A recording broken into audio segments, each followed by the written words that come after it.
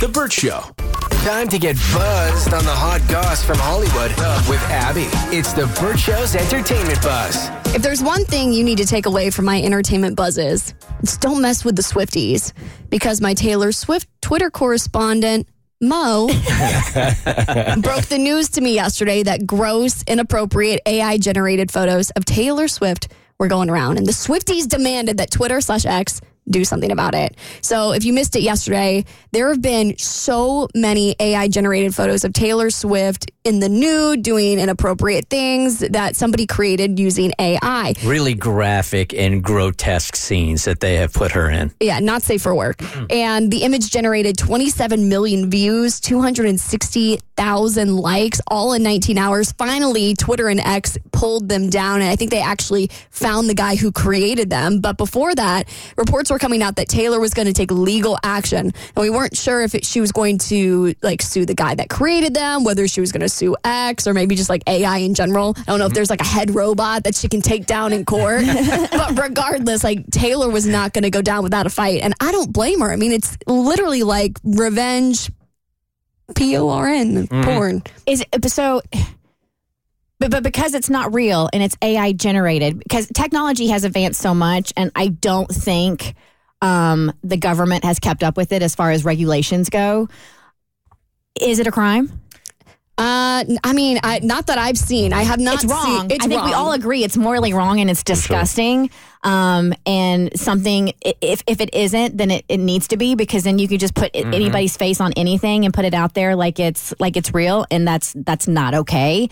Whether it's defamation or I don't know where you would categorize that, but I'm wondering if that's legitimately a crime that you can go after somebody. It is. I haven't read the whole article, but in a really quick search, is considered a crime in many places. Okay, good. Mm-hmm. I haven't seen it treated as such in any of the headlines that I've seen, but it definitely needs to be, just because it literally looks like they're photos of her. I mean, I can tell if they're fake because they look a little like Pixar-y, but they need to be taken down. From Google, creating and distributing deepfake content can be illegal and result in criminal or civil penalties. Good. Take him down in court, T Swift. All right, Justin Timberlake is having a great week because he is at the top of the charts this week with his new song, Selfish. My favorite thing about this, so Selfish is at number 1 on the iTunes charts, but there's another Selfish that has entered the top 10, and it is a bonus track from Britney Spears' 2011 Femme Fatale album. No promo around this whatsoever, but the Britney stans were like, not today! And they streamed Selfish, a bonus track, so much that it has also entered the top 10 on the iTunes Good charts. for them. Oh my gosh. Taylor Swift has also done this kind of sort of with her ex, Calvin Harris. And I haven't seen anybody talk about this, but he has a big song called Sweet Nothing. And then she released one, years later, last two years ago on Midnights. And I always wondered why nobody ever picked up on the fact that it's kind of like a subtle jab at him. But speaking of Justin Timberlake, his wife, Jessica Biel, has a very interesting take that she posted about on TikTok. Because when it comes to the shower, the Burt Show, we've got some pretty mixed opinions. Do you bring a loofah in? Do you bring a washcloth in? Well, Jessica Biel wants to know how you feel about food in the shower. Guys, thanks for all these questions about shower eating. I'm just so thrilled everyone's so interested. I really want to, start a movement, a shower eating movement. I think for people who are multitasking, it's just going to be such a huge relief in so many ways. Here's my rules with shower eating. A ledge is really helpful. Something that you can stick your cup, your yogurt container, your coffee, your espresso, whatever it is you're enjoying. But I like to take a bite or a sip and put it on the ledge. And then, you do your thing. You wash your hair, keep the soap out. That's a big deal. It's pretty simple, guys. You can do this. Find it. I don't hate the idea of coffee, but I would never bring food in there. No. What? No. Why would you bring coffee, food, or anything like that in the shower? I don't know if you're in a rush, you got to get out of the house in the morning, you could drink your coffee while you're taking a shower if you have a lid on it. I don't hate that, but food, for whatever reason, is you don't even see that. None of it. No, absolutely there's not. another place you can do that.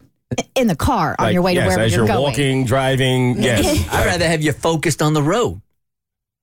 You rather drink your coffee in the shower than in the car? Now that I'm thinking about it, yeah, I think it's more effective. Okay. Absolutely not. You're getting the shower water. You're getting your own sludge in your own coffee. No. You got the lid on it, like a Starbucks lid that only has the little itty bitty little mouse slit in it. What about your yogurt, though?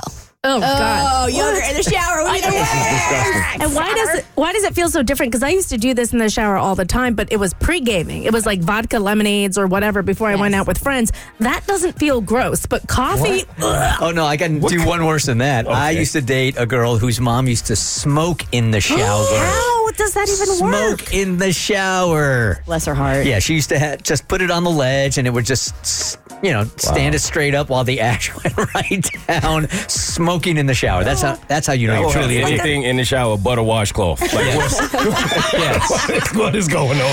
The Burt Show.